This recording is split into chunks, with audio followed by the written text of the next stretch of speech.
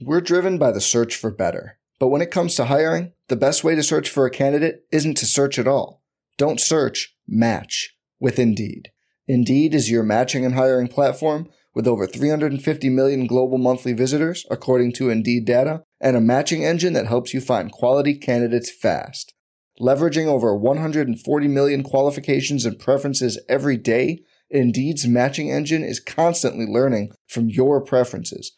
Join more than 3.5 million businesses worldwide that use Indeed to hire great talent fast. And listeners of this show will get a $75 sponsored job credit to get your jobs more visibility at Indeed.com/Blue Wire. Just go to Indeed.com/Blue Wire right now and support our show by saying you heard about Indeed on this podcast.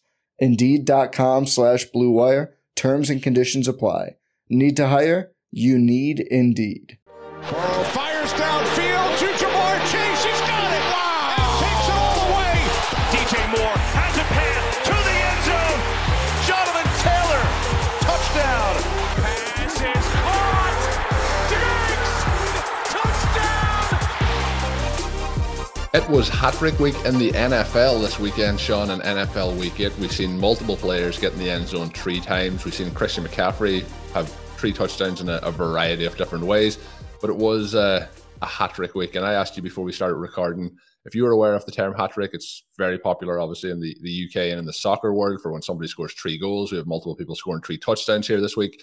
You mentioned, though, that it is a term used in hockey, but today's RotoViz Overtime podcast is brought to you by Blue Wire in association with WinBet.com. We will have more on WinBet.com later on in today's podcast. Sean, NFL Week 8, I don't know about you, I don't know about the listeners.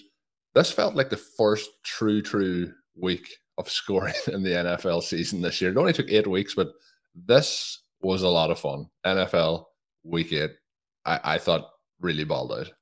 It was fun. It just took 7 weeks of warm-up. Now we know that instead of decreasing the preseason games, we need to have 7 or 8 preseason games so these teams can really get it going. It was a lot of fun. Had a message from Ben this afternoon saying he was interested in guest appearing on the show tonight, but we record too late for that to really work. Oh, Ben's excited. Ben's excited for a week. Ben's excited, yeah. He's excited. It was big DJ Moore week. It was big AJ Brown week. I mean, this may be the greatest week of all time for one Ben Gretsch, where his guys absolutely explode. He and our best team, which doesn't have DJ Moore, but does have Christian McCaffrey, Tyreek Hill, and AJ Brown, scored 200 points this week, vaulting us, back, squarely into the middle of things. So that's where you're hoping to be after week 8. It's just so much fun to see NFL teams play. Even the big scores that don't benefit us, scores like Alvin Kamara, have basically no exposure there. Scores from Tony Pollard, those types of plays. Now, for Tony Pollard, it's really cool because despite the fact that the Cowboys continue to insist that Ezekiel Elliott is a big part of their team, you witness again today the firepower that Pollard brings. I mean, he and Travis Etienne, very, very similar players. Etienne now getting to have those big games with James Robinson moved out. Unfortunately, this is a situation every once in a while you can get into as a back who is an explosive back, a little bit smaller back. I mean, you can get placed on a team where management will not clear the path for you. Instead, will throw up every hurdle possible. He's worked through that. And when he's gotten an opportunity, like in the game today, he puts up just a massive score. This was an interesting game. Cowboys, Bears. Bears actually did a lot of really good things, but still get blown out. The Cowboys score 49. Again, Colin, just so fun to see the scores go up all across the league. You have a game, kind of a squirrely game, still not particularly well played in so many ways, but a shootout between the Carolina Panthers and the Atlanta Falcons. Kyle Pitts scores some points today. Deontay Foreman shows that, he should be a starting running back somewhere in 2023. One of the best side speed specimens in the entire NFL. And sadly for the Lions, they're involved in a shootout they go down over 500 yards passing between Tua and Jared Goff in the first half. The Lions slow down a little bit in the second, but Tua and the Dolphins, another really cool story. The Dolphins have to be very excited about where they are now that they're starting to get their pieces healthy again. Yeah, really, they have to be very excited. And it was obviously a rough couple of weeks with the situation with Tua himself, the quarterback change and so on. We will talk about that game a little bit later in the show. But Sean, when we start these shows, sometimes I'm like, what's the hot game to start with? How do we kick this off? Maybe actually we will just go straight. I said we're going to do that later in the show. Maybe we will just kick off with that. You mentioned Ben Gretch having a DJ Moore week. I was going to start with that, but we'll save that one for later. We'll go with the Lions and the Dolphins. We get Tua going for 383 yards, 3 touchdowns. Tyreek Hill is on a tear. Another game over 160 yards for him, 188, 14 targets, 12 receptions. We have Jalen Waddle getting in the end zone twice. We have 9 targets for him, 8 receptions, 106. Both these guys, get your best players the ball. Just get it to them. And this offense just is so fun. We even get Mike Gesicki in the end zone again. The one note on the Dolphin side again for me, we talked last week about the Bengals when they get what looks like a touchdown, they rush up, they try and get the play off, and it leads to them eventually getting away with it and getting into the end zone. The lucky thing for these teams so far is they continue to get in the end zone after they decide not to challenge that it was a touchdown. But the Dolphins did that again here in this game where, for me, it was a clear touchdown. They go in, they try and rush it in, they don't get it, but they do get it in on the second attempt after that. Then we get another game, Sean, where DeAndre Swift has to deal with Jamal Williams. Jamal Williams gets in the end zone twice, 10 rush attempts for 53 yards from him. A quiet enough day overall for Swift. The touchdown saving the day, 5 for 6 rushing, and then he gets 5 receptions on 5 targets for 27 yards and 1 touchdown. So I thought a very, very interesting game. The Lions came to play. The Lions defense kind of gives up as many yards as the opposition wants to get, but they did enough to make the Dolphins continue to have to put their foot down to try and win this game. And I guess the Dolphins trio has to be where we start off here with Tua, Hill, and Waddle.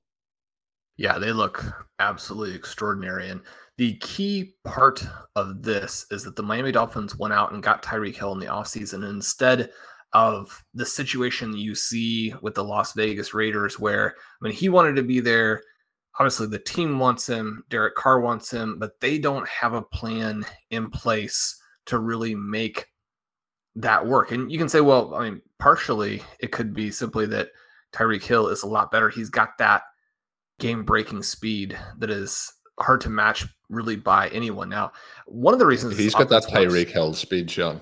He's got the Tyreek Hill speed. It's a speed all of its own. Jalen Waddle, Raheem Mostert, 2 of the other fastest players in the NFL.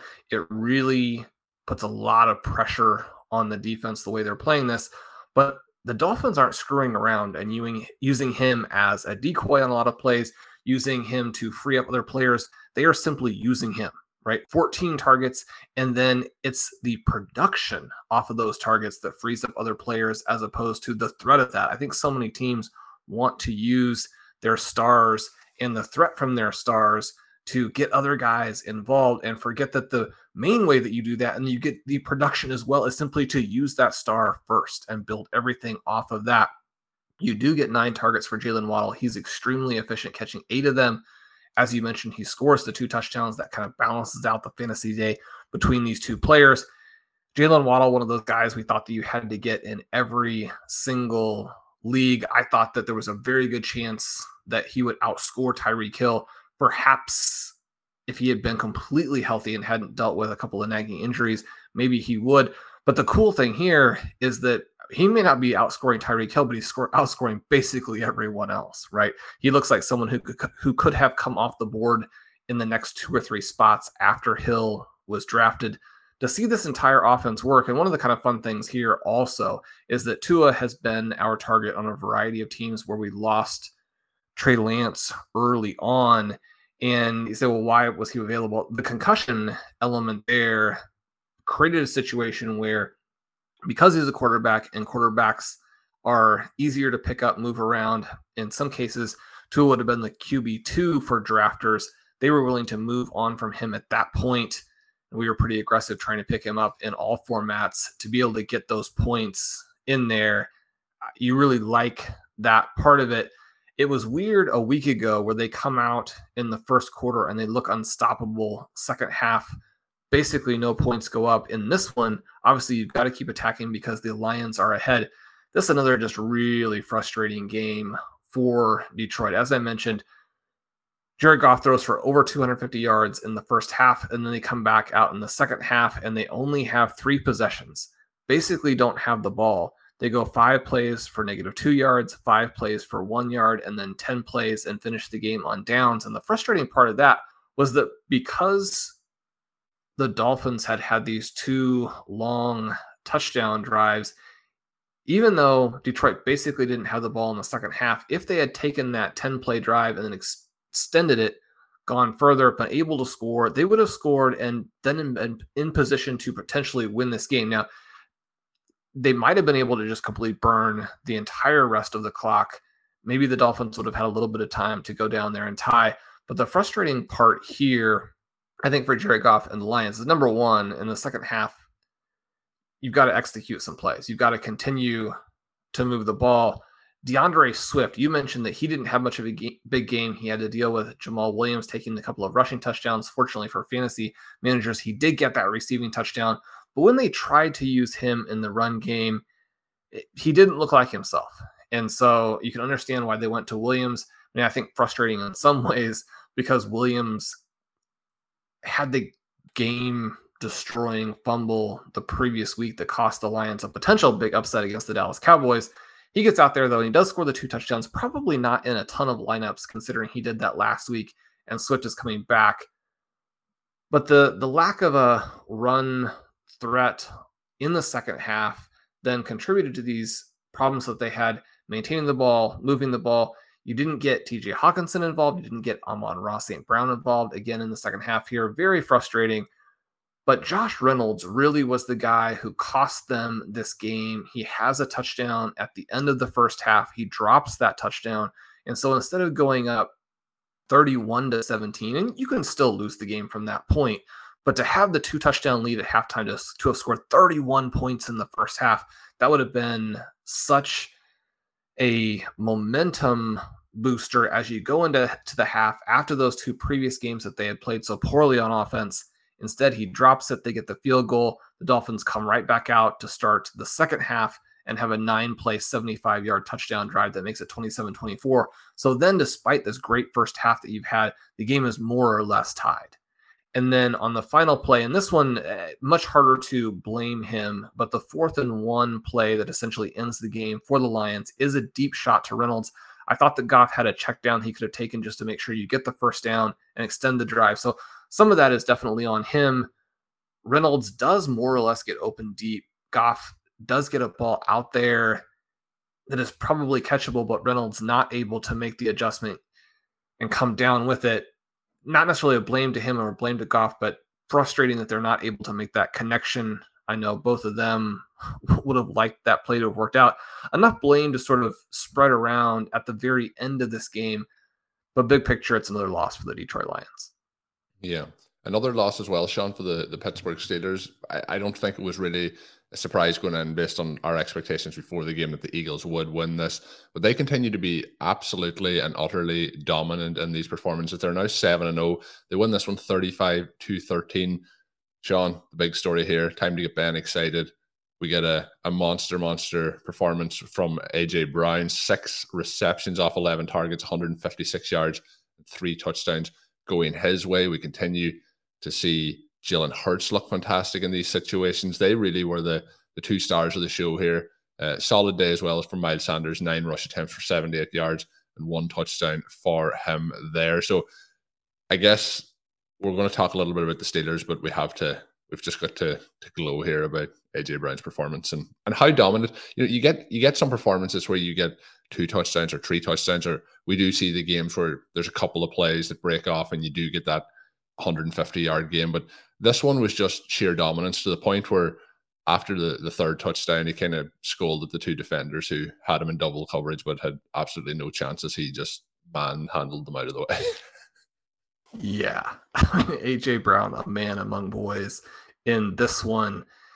sometimes you get these 3 touchdown games, as you mentioned, where maybe the player is really benefiting from someone else. But this is just all A.J. Brown. You got a 39-yard touchdown, a 27-yard touchdown, a 29-yard touchdown through double teams where, he's just these bigger, aren't broken faster. plays where, like, if we talk later about Rondale Moore, his touchdown, it's a kind of broken tackle that leads to a huge long touchdown. We've seen that a couple of weeks ago with the Tyler Boyd long touchdown where he bounces off a player and runs for 50 yards after it. But these were just like these were grown ass man plays. Well, and all of this takes place in the first half, right? Gardner Minshew comes out and plays garbage time. The Eagles were so dominant in this game that you lose the fourth quarter. Essentially, Jalen Hurts only needs the 28 passes to throw for 285 yards to get those 4 touchdowns. He also gets the first Eagles touchdown for Zach Pascal in this game. We have 11 targets for Brown, 8 for Devontae Smith. He's not as effective with those, has a drop early that, again, would have just been a short catch. But as a fantasy manager, you'd like to get all of those. And any little drop when you have A.J. Brown to pass to is going to move you sort of in the other direction. But the good part of this is it's going to force defenses to take even more account of where Brown is. Now, you can't do a ton more than the Steelers did in this game because, again, so many of these plays were through double teams where, he was covered. And yet the throw is so good and the play that A.J. Brown can make on the ball so extraordinary that even double covering him, if Hurts is willing to make these throws, and I think that was the exciting thing, is that we know that the Eagles are probably not going to end up with huge pass volume. It's a game where, A.J. Brown gets 11 targets, but when a player is playing like that, you could easily see a 15-target type of game. But we also know this is sort of a ceiling type of game in terms of volume. But if Hurts can be this efficient, if he's willing to throw the ball into coverage like this and let his guys make the play, this is a very, very well-rounded team. You have Miles Sanders carries 9 times, 78 yards, a touchdown. You have Dallas Goedert gets 6 targets, catches all 6 of them for 64 yards. You do have Devontae Smith, who, he's not A.J. Brown, but one of the better wide receivers in the NFL and a really perfect complement for what A.J. Brown does. I think that in many ways, Hurts is the story here because he was willing to throw these balls. He threw them accurately. If he's going to play like this, then, A.J. Brown, in any individual game, he could put up a monster score, but it's going to be hard for these other elite wide receivers to stay with him the rest of the season. We know that there are elements of Cooper Kupp's profile, Justin Jefferson's profile, Stephon Diggs' profile that are easier to sustain on a game-by-game basis.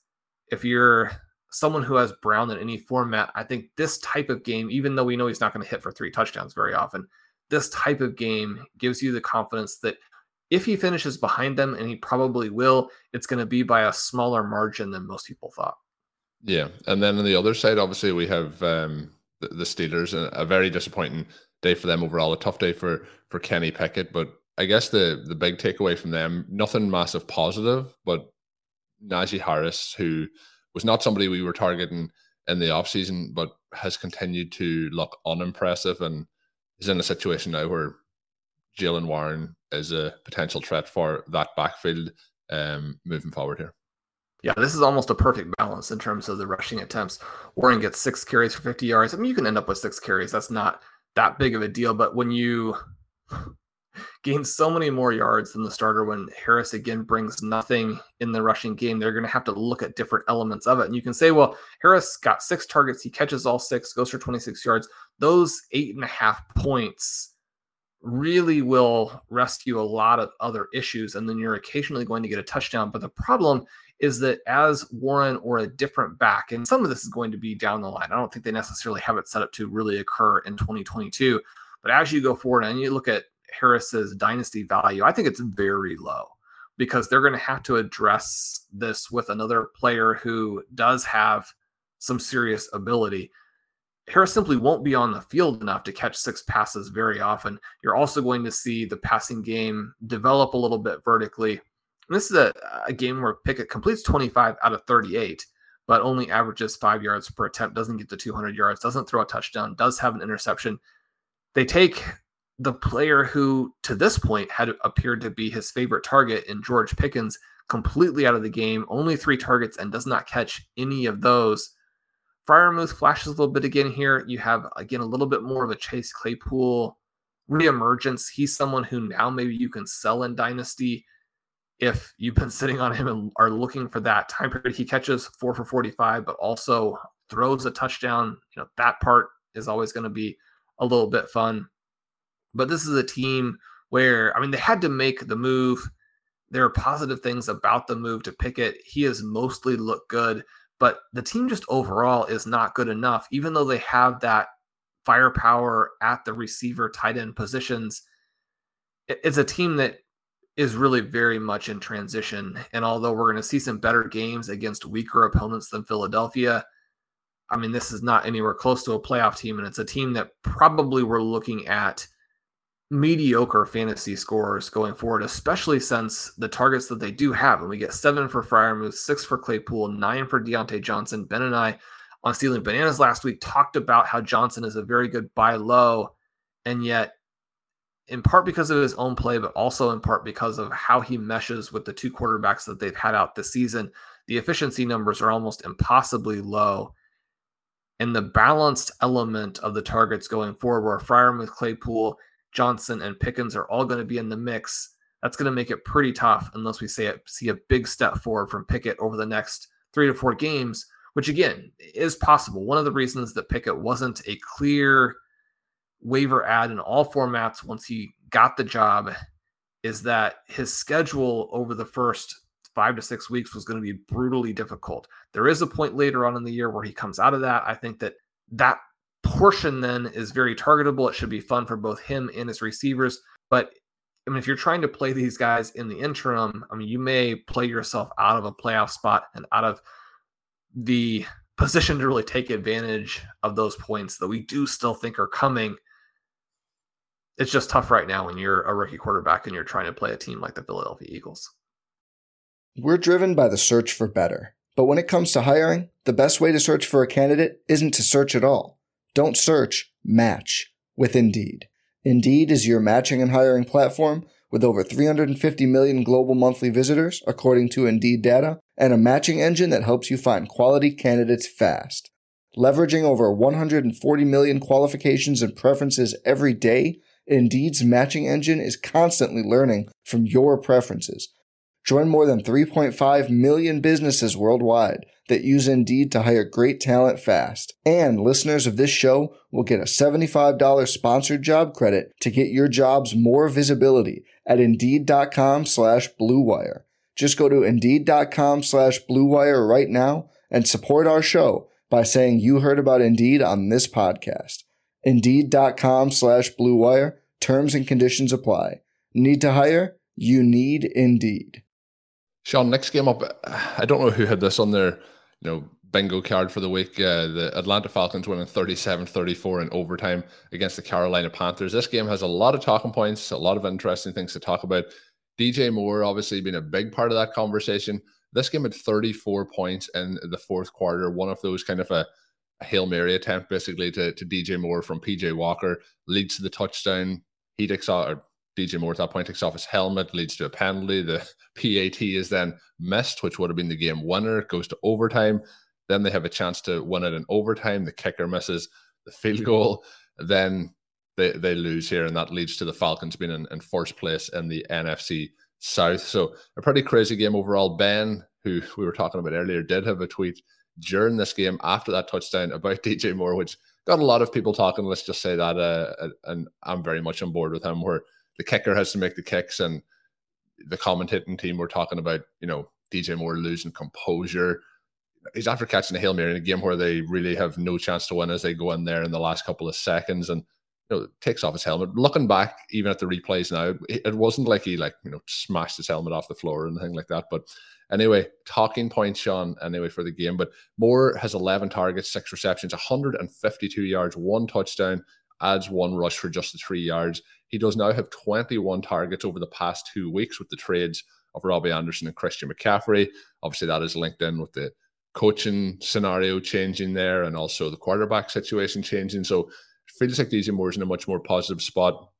than he was just 3 weeks ago. We also have Dante Foreman, who we talked about on the preview show last week. He goes 26 for 118 and 3 touchdowns. Terrence Marshall, 4 of 9 targets for 87 yards. Laviska Shenault catches 5 for 26.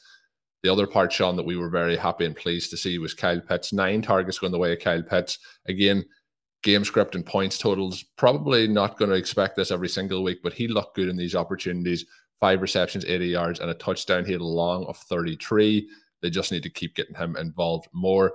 Tyler Algier and Jamar Bird looked electric, I guess we'll say. They flashed on 2 long receiving touchdowns each. What was your key takeaways from this game? Yeah, I mean, the helmet thing is so frustrating because one of the reasons why I think this happens is that the NFL has been pretty lax on calling what is a clear-cut penalty. And so, I mean, you let guys get away with it, and then people are going to lose their discipline a little bit because they see that it's not called very frequently.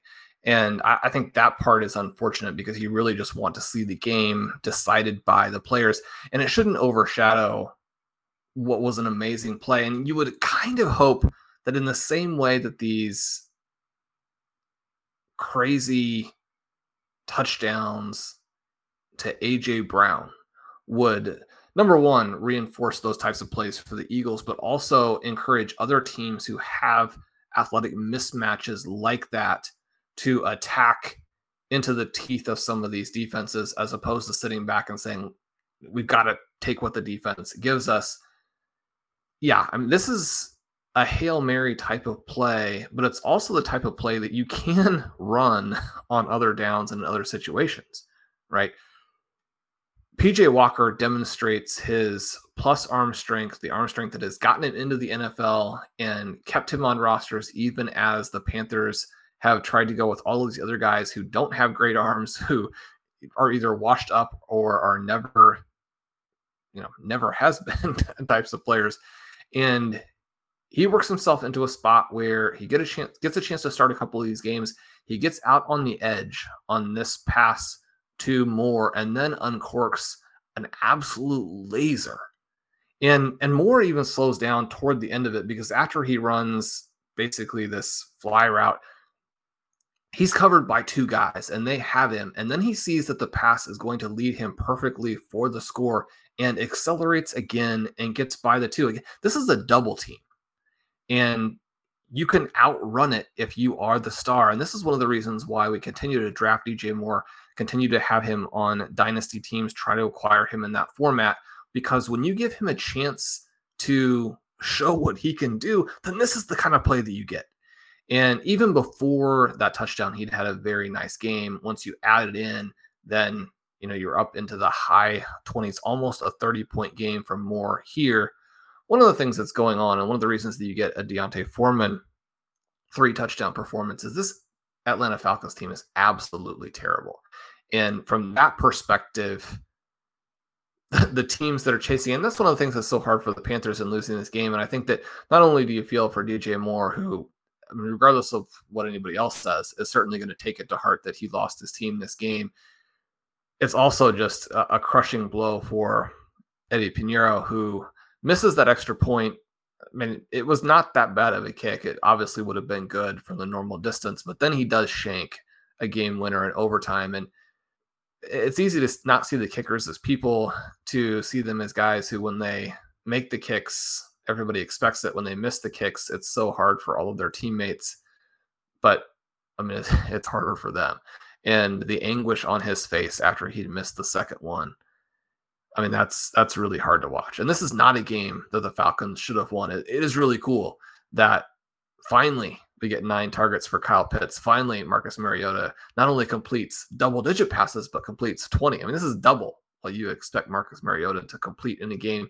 It is another game where, despite a couple of interceptions, he looks fantastic. He gives a little bit of a hint of what he could do if he were fully deployed. The touchdown pass, now, there is a catch and run element to it, but this is the second week in a row where Damiere Byrd scores from distance.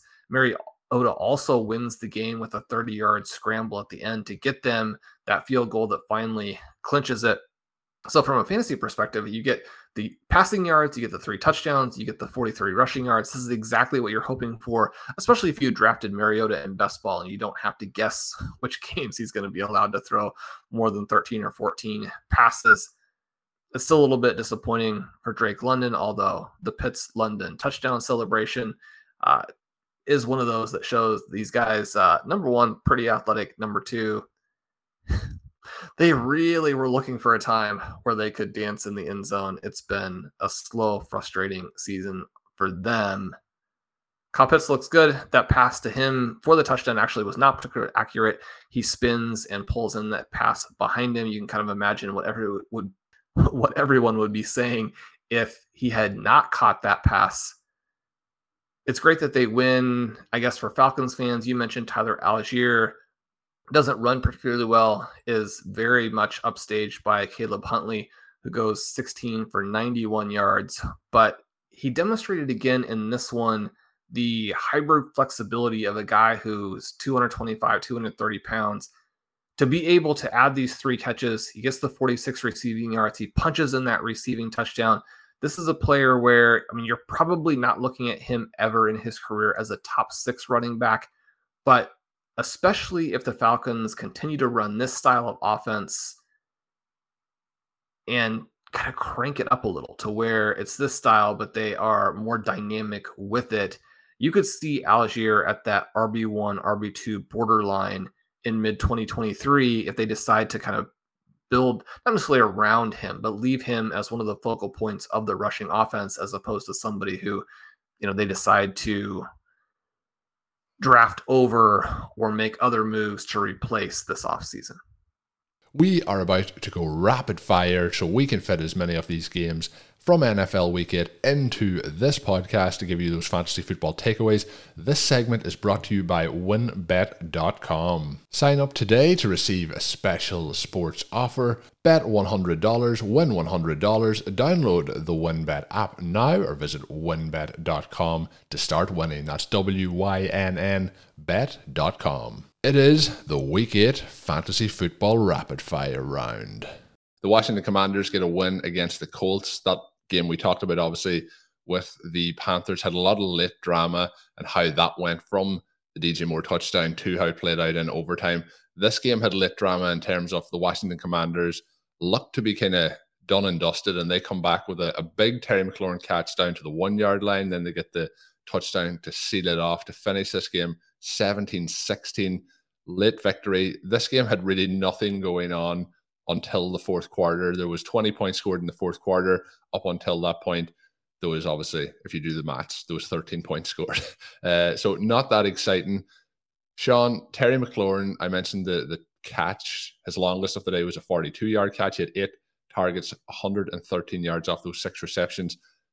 He looks to be revitalized now that Tyler Heinicke is back in the lineup. That's probably my key takeaway from this contest. Yeah, I mean, you see this game where Heinicke throws 31 times, 279 yards, averages 9 yards per attempt, and you're thinking, I mean, the Commanders must have moved the ball, and they scored some points, and maybe they blew the Colts out. Not really the case. Heinicke's success comes through Terry McLaurin. They have a good rapport. McLaurin's someone who has struggled with the other players that they've tried to trot out for the Commanders. He didn't have a great second half. He struggled with Carson Wentz. He's the other player. Everybody's going to struggle with Carson Wentz. McLaurin, though, he gets the 8 targets. You mentioned he has that catch down to the 1 at the end. He goes for 113. That's awesome. You have Antonio Gibson flashing with an impressive touchdown reception where you see the full speed there from him. If you have Brian Robinson, this is a frustrating game. He gets the 8 carries, only 20 yards. That falls behind Heinicke and Curtis Samuel. He actually does beat the other 2 running backs, but finishes behind a quarterback and a wide receiver in this game from a rushing yards perspective. Gibson now emerging as the receiving back, although McKissick also gets the 5 targets. That's a contrast to the other side where Hines and Taylor, 2 players you'd love to see catch the ball, only get 3 total targets. I mean, the Colts probably had to make the move for Matt Ryan, but it's one of those moves where it probably isn't going to help you in reality, and it's going to hurt your fantasy players. We were not in on Michael Pittman. He's had some good games, but this game, I mean, it's probably going to be more what his future is like now that Matt Ryan is not out there throwing a billion short yardage passes. 7 catches, 53 yards. That's 12.5 points. And for much of the season, that would have not been exciting by any stretch, but it would have been playable on a week where we finally got to see real NFL football. The 7 for 53 from a player you picked at the 2-3 turn. That won't get it done. Of course, it's still a lot better than Jonathan Taylor, who rushes 16 times for 76 yards, has a big fumble. His season going from bad to worse, and especially sharp contrast between his play and what we got from Christian McCaffrey. Yeah, and we look to be seeing him. I seen him getting taped up again on the sidelines during this, so injuries lingering. Never a good sign as the season progresses. Everyone is getting beat up at this point of the year, but somebody who relies on that explosiveness, not a good sign. Sean, the Derrick Henrys beat the Houston Texans 17-10 here. Derrick Henry with 32 for 219 yards and 2 touchdowns. I believe this is the 4th game in a row. I'll check this up after we record. I believe it's the 4th game in a row where he's gone over 200 yards and 2 touchdowns against the Houston Texans. Well, Dontrell Hilliard had 8 carries for 83 yards as well. So this not a game where the Houston Texans are putting up much of a fight. The two quarterbacks combined for just over 200 yards total. Keep in mind, again, that both Tua and Jared Goff went for 250 plus yards in the first half of their games.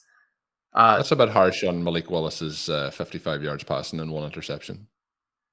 Well, he was allowed to throw the ball 10 times. He looked to have so little idea. I mean, Malik Willis is someone that we're rooting for, someone that we have in some deep 100%. best ball leagues, somebody who at some point will probably be a fun quarterback in the NFL. The Titans definitely went out of their way in this one to not get any fans excited. They're like, we want to come out of this game with a win, and we want to come out of this game with folks wanting Ryan Tannehill back out there. So if those are your 2 goals, you've definitely accomplished that.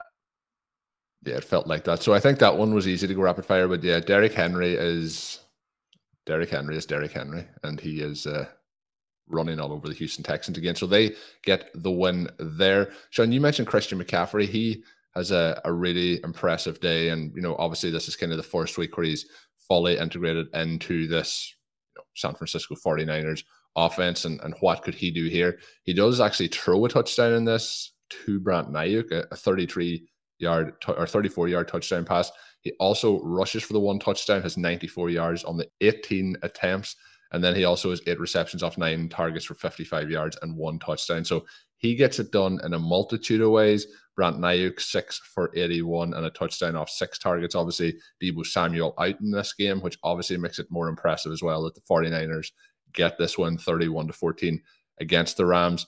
George Kittle showing signs of life over the last couple of weeks. He gets 5 targets, 39 yards, 3 receptions, 1 touchdown.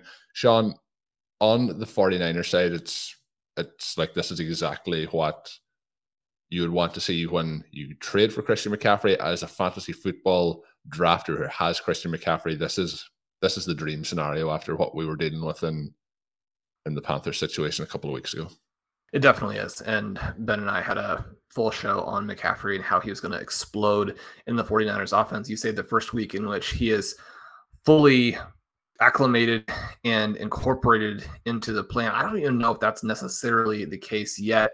I think as he gets more time there, we'll see even more from him, right? You're probably not going to get too many games where he has 27 plus opportunities. I would kind of hope that you don't. That's probably more than you really want your star running back to handle. But to get the 18 carries, to get the 9 targets, to get a touchdown in all 3 phases, and Christian McCaffrey is an unstoppable weapon. And people will debate this. A lot of it obviously is going to be outcome based. But I think that if you're saying that the trade package was too large from a process perspective, then it just doesn't understand what Christian McCaffrey brings to the table and doesn't balance the risk and reward properly when you think about what those picks can be.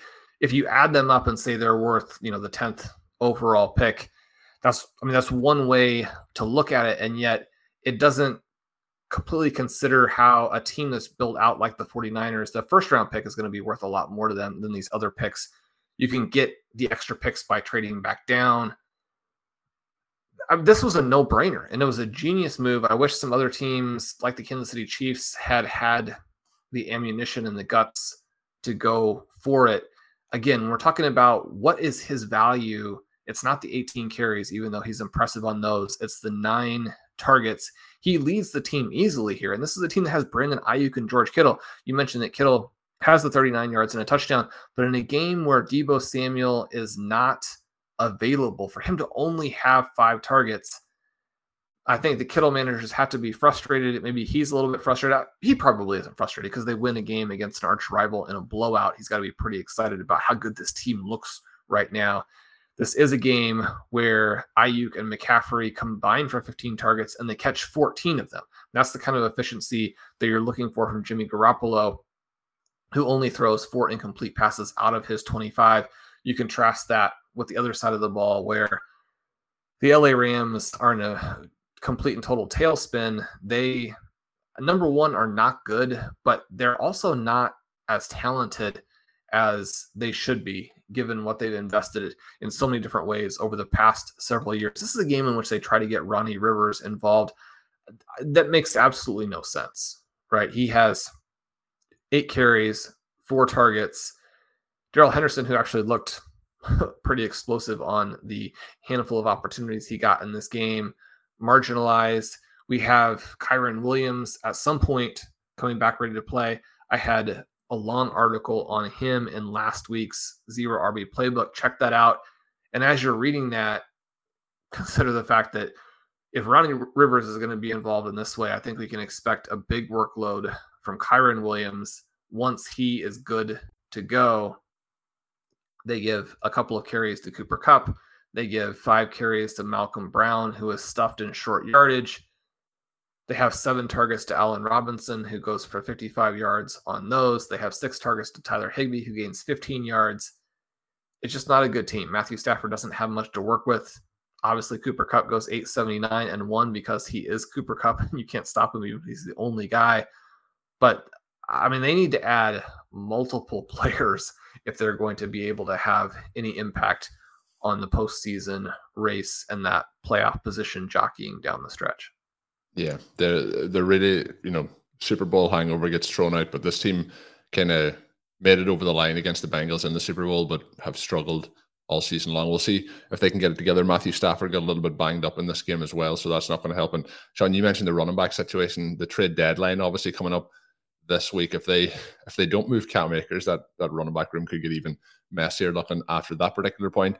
We've talked about some massive wide receiver performances so far, and we're going to talk about the massive running back performances on the Tuesday show when we recap some of those games. That would obviously include Alvin Kamara, and the other one obviously being in there is Tony Pollard, who Sean referenced at the start of the show. But we did have a situation where the Arizona Cardinals do lose to the Minnesota Vikings 34-26, but DeAndre Hopkins is now 2 games back from his suspension. He goes 13 targets, 12 receptions for 159 yards and 1 touchdown. His touchdown was an incredible play. He's basically perfectly covered by the defensive back, and it's a one-handed catch where he actually makes the one-handed catch look incredibly easy, but that's what you can do when your hands are that size. But he looks to be really ready to go. It might have been a situation where we were afraid that it might take a couple of weeks for him to click. This team has some issues, or a lot of issues. I'd say Kyler Murray, I feel like, makes too many mental mistakes in these sort of situations. We've seen some of those again today, but Hopkins looks great. Any teams who were able to draft him with wide receiver depth, and now they have a situation where he is back in this bye week situation, or if there's any injuries you picked up, or if you haven't picked up any injuries and your wide receivers are all performing, you are off to a fantastic scenario here. There's Sean will be in the same situation, but those teams this week that have the likes of DJ Moore, Jalen Waddle, and if you had DeAndre Hopkins in those lineups, those teams, I would be very surprised if they're losing this week based on the performances those wide receivers have put up. But DeAndre Hopkins with a massive game. Rondale Moore, 7 for 92, 1 touchdown on 8 targets. He did have the touchdown run, which was 38 yards. It was kind of a little bit of a broken play, I guess we can say, and he had one of those extremely elastic t-shirts on, which stretched to its absolute maximum. The other side, in terms of running backs that we can talk about today, Sean, is Dalvin Cook. He gets 20 attempts. It leads the backfield here by a considerable margin in terms of attempts. They had 29 total rush attempts. 4 of those were for Kirk Cousins, and he goes for 111 yards, 1 touchdown, has 30 yards receiving off 6 targets, 5 receptions. Dalvin Cook looking pretty much like he's, looks like he's, if not, pretty close to his 100% healthy best. He looked good. Alexander Madison looked good. He vultures a touchdown and just mauls the Arizona defense on that play. Kyler Murray, I thought, looked good in this one. A lot of pinpoint passes, able to attack down the field. The Cardinals do a lot of weird things in any given game. You mentioned the mental mistakes. There was a situation here again where they have a hard time getting the plays in. They end up having to call a timeout because they're not going to get a playoff down in the red zone. Then immediately they go back, and the center, who granted is one of a number of offensive linemen who doesn't have a lot of experience within the rest of the group. They don't have their starters in there. They don't have offensive line continuity. That probably contributes to the rushing lines that we get here, where Benjamin goes 9 for 22, Darrell Williams goes 5 for 8. But they get the premature snap. Kyler has to fall on it. They don't get a play off there. The big play in this game, however, happens late, where Greg Dortch fumbles a punt. The fumble punts seem like they're happening very consistently in the NFL this year. It's just another way where the game feels like it's got a lot of poor execution elements in it, and that did cost them the game. They were going to be in a position to go down, potentially win. Instead, they've got to make additional stops. Very similar to the situation with the New York Giants today, where they fall to 6-2. They're not able to extend their streak because they fumble 2 punts in that one. But the lost punt plays a big role here because suddenly the Cardinals, despite the lack of a running game, look explosive. DeAndre Hopkins in his return has been absolutely transcendent. He looks like the guy who has finished as the overall wide receiver 1 on multiple occasions and has had a long run of top 5 wide receiver finishes before last year. And then when you add in Rondale Moore, and he was the big disappointment a week ago, where Hopkins comes back and gets almost 50% of the targets from Murray. We thought that Moore was going to be the complement, was going to allow them to have the 1-2 punch. Instead, it was all Hopkins. In this one, he gets 8 targets, catches 7 passes, goes for 92 yards. And that big play you mentioned, it's a run after the catch, but it's a run after the catch. We finally are starting to see this 4.2 speed from Rondale Moore. There's so many ways in which Moore should be similar to Tyreek Hill. Maybe not bring all of the same things to the table, but some very similar types of things. In this one, he has 3 guys really converging on him 5 to 10 yards after the catch. Instead of any of those 3 guys being able to bring him down, he outruns 2 of them to the spot, is hit kind of by a couple other ones, is able to bounce off the tackle. Moore, despite being short, is not a slender guy. He's got the thickness to him like a Tyreek Hill. He's going to be able to do some of that run after the catch. It's one of the reasons why they've had a lot of wide receiver screens to him, handoffs, that type of thing. He carries the ball twice in this game. I think because of that, the Cardinals have not used him down the field the way that they might and the way that there will be in the future. If you're looking at this from a dynasty perspective, you want to keep in mind that, yes, his first year and a half has been frustrating, and it's tempting when you get this game where now you maybe have a little bit of a window to sell to unload him. The flip side of it is that, he's almost certainly just too good to let go of. And it may not be this coaching staff, but if the season continues along this trajectory, Cliff Kingsbury will not be back. The new coach, we've watched too many crazy coaching situations this year, be it in Carolina or the weird stuff going on in Atlanta. You can mention several more. You look at the Michael Pittman situation right now with the Indianapolis Colts. To say that teams can't limit players with impressive talent, that would be inaccurate. But the Arizona Cardinals have Kyler Murray there. And so the likelihood that they could get into a situation where they're like the Panthers, where they're like the Falcons, where they run the ball every play, where they're like the Colts, that's less likely. A new coach, I mean, I would put my money on him unlocking Rondale Moore instead of a continuation of what we're seeing here. But even then, I mean, by the end of the season, this may be a non-story simply because the Cardinals do make a run and Kingsbury keeps his job, and he keeps his job in part because Rondale Moore has a big second half to the season. So I think either way, we're looking at a win-win with Moore.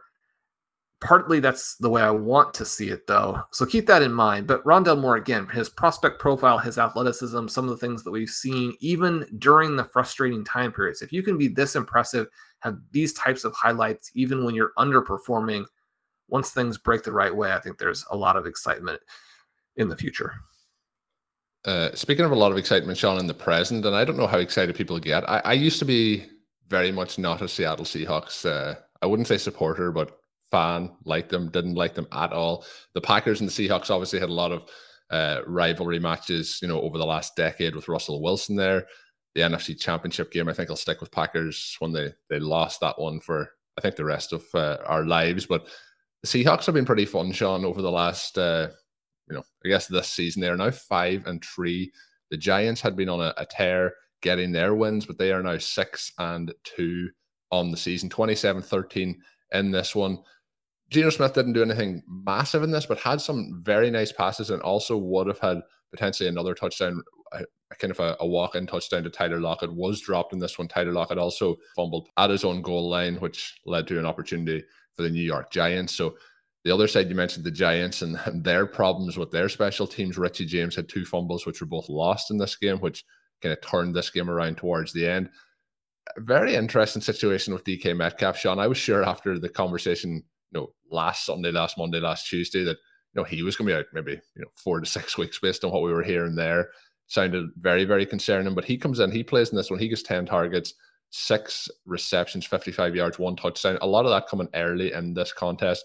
We do have Tyler Lockett then making up for the drop that he had with a touchdown very late on. He goes 5 for 63 and 1 off 8 targets. Kenneth Walker getting in the end zone, 51 rushing yards on 18 attempts for him. Just the 2 targets, but just 1 reception for 1 yard going his way. What was your overall thoughts here? Any thoughts on the Giants side? Any thoughts on the Seahawks side? It was a pretty close game up until the fourth quarter where things really broke in the favor of the Seattle Seahawks to put up those 2 touchdowns. Yeah, I mean, the main thing is that you can't fumble 2 punts. It's almost impossible to win an NFL game if you do. It's also easy to see that and think, well, that was the thing that cost them. Otherwise, they would have won, which I also don't think that you can actually claim from this game. Daniel Jones, after an extremely exciting week 7, where I think you could finally start to say he's taking this job, he's putting his stamp on it, he's going to be the future in New York. You can breathe a little bit easy with those dynasty shares in Superflex leagues. He comes back and has a very poor game here where he's 17 for 31, only 176 yards, doesn't throw either a touchdown or an interception, but also doesn't get any of these guys going. At this point, Darius Slayton has become the pretty clear-cut number 1 target in the receiving game. He's someone who has that vertical ability. He made some big plays the previous week, including a long touchdown. He does take his 6 targets here and go for 66 yards, but they have to have some other players with some type of legitimate talent involved. Tanner Hudson is the number 2 guy in terms of yardage. Marcus Johnson, the number 2 guy in terms of targets. He takes 6 targets and only catches 1 pass for 3 yards. The guy that we've been excited to see, and I think a lot of people have been excited to see because he was their 2nd round pick in this last year's NFL draft and brings that, joystick sort of element to it. Wan'Dale Robinson, only the 3 targets, catches 2 for 15. To watch them and not see him involved is frustrating.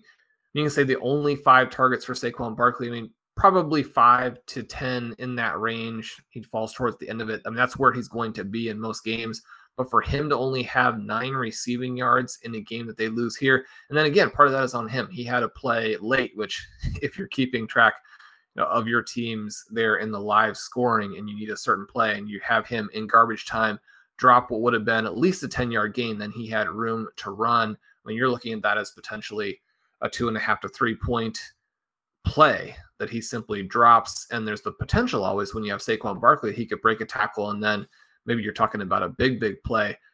He was frustrating. He's wrapped up 20 carries, doesn't even get to 60 yards. So even when you take out those 2 punts, the Seattle defense utterly dominated this New York offense. We know that New York's defense is elite, but they're going to have to do some other things if they want to be a team that can compete with the Philadelphia Eagles. And I think that after a better game today from Dallas' offense, we can say the Dallas Cowboys as teams, not only in the NFC East, but looking forward, if they're going to be a surprise Super Bowl team, which I don't think is impossible, but obviously they have to get some things going on offense. They were about as bland in this one as they were creative and exciting in the previous game. Some of that when you're going to have to use a lot of heavy formations, when you don't have a star quarterback, when you don't have receivers, that's just going to be the way some games work out. You're not always going to look like the absolute genius that Brian Daboll looked like a week ago. And yet, I mean, they made a trade this past week that does have some of the earmarks of a lose-lose trade, right? Where they've had Tony there on the team. Tony was available in a few of my leagues. He went for massive sums of money. I think that makes sense. I bid really high and was outbid. When you have Kadarius Toney on the Giants, you have all of these injuries. Are they real, or is he telling New York that he doesn't want to play for them? You would expect he's going to be excited to play for Andy Reid, play for the Kansas City Chiefs. But the Chiefs have now taken a decent size risk in terms of the guy who, number one, has never really done anything, even though he did have a couple of performances last year where his targets per route were insanely high. But they've got to get him healthy. They've got to teach him the offense. They already have multiple guys who are athletic but seemingly can't do anything. And Mecole Hardman is basically a handoff guy. Sky Moore is someone who, tested well, was productive in previous seasons as a college football player, but hasn't been able to do any of that and even catch punts at the NFL level. Now they bring in another guy with a lot of overlap in terms of what his weaknesses probably are. If he could play, it would make sense for the Giants to do everything that they could to try and see that happen with them. Not only was obviously a first-round pick with them, but they need him even more than the Chiefs do. I mean, you say this is a great pickup by the Chiefs because they do need a player to give them that extra athleticism that challenges the defense, that gives them a chance to compete with teams like the Buffalo Bills. And yet, this trade, I'm excited about it. I'm not going to pretend that I'm not. But I do think that there are red flags on both sides. Yeah, it's if you look at the options here at the moment in the passing game for the Giants, and obviously Bellinger is out a couple of weeks after his pretty scary injury in week 7. But it's Slayton, who you mentioned being the main target, Tanner Hudson with the 5 targets, and Wendell Robinson with the 3 targets. There isn't a huge, core of wide receivers to pull from here, and that's a little bit concerning. With a team who is now 6-2, who could have potentially, after this game, if they had won, obviously they'd been 7-1. It's a little bit of a strange move, but maybe for them it's just better to not having them in the building. Somebody on a rookie contract, just a strange situation. So we'll see how he does for the Chiefs. Sean, I mentioned the Seahawks.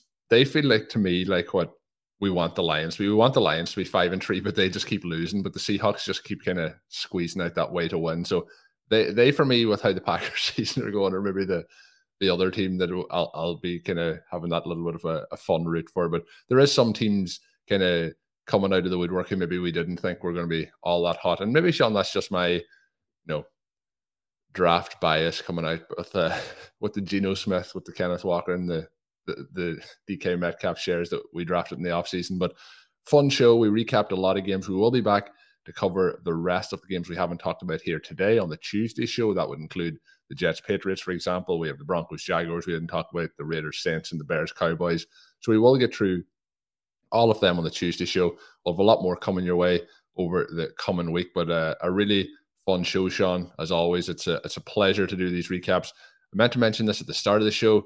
Time changed in Ireland and the UK over the the past weekend. So I usually joke about these shows starting at 6:30 a.m. my time when we're recording. This one started at 5:30 my time. So this one, I think, is an all-time. We've done some shows, Sean, where I've got up and we've done drafts at 2 a.m., but I don't think we've been going at this particular point of the morning. But the other thing I want to mention before we wrap up is we will touch on it, Sean, on the Tuesday show as well. But I had never participated in a guillotine league before. We have a listener who organized a guillotine league for charity. I believe there might be 12 leagues in it in total, Sean, but we start off in a 12-team league and then you advance if you get through. But we are down now to the final 4 teams after this week. But it is an extremely fun format for anyone who hasn't played in it. But we will dive into it a little bit more on that show. But if you have played in a guillotine league before, send me a message on Twitter. Let me know your thoughts. I've been very impressed. I think next year I'll have to take a foray into a few more of those. Thank you again to Blue Wire and WynnBET for their support for today's episode of the RotoViz Overtime Podcast.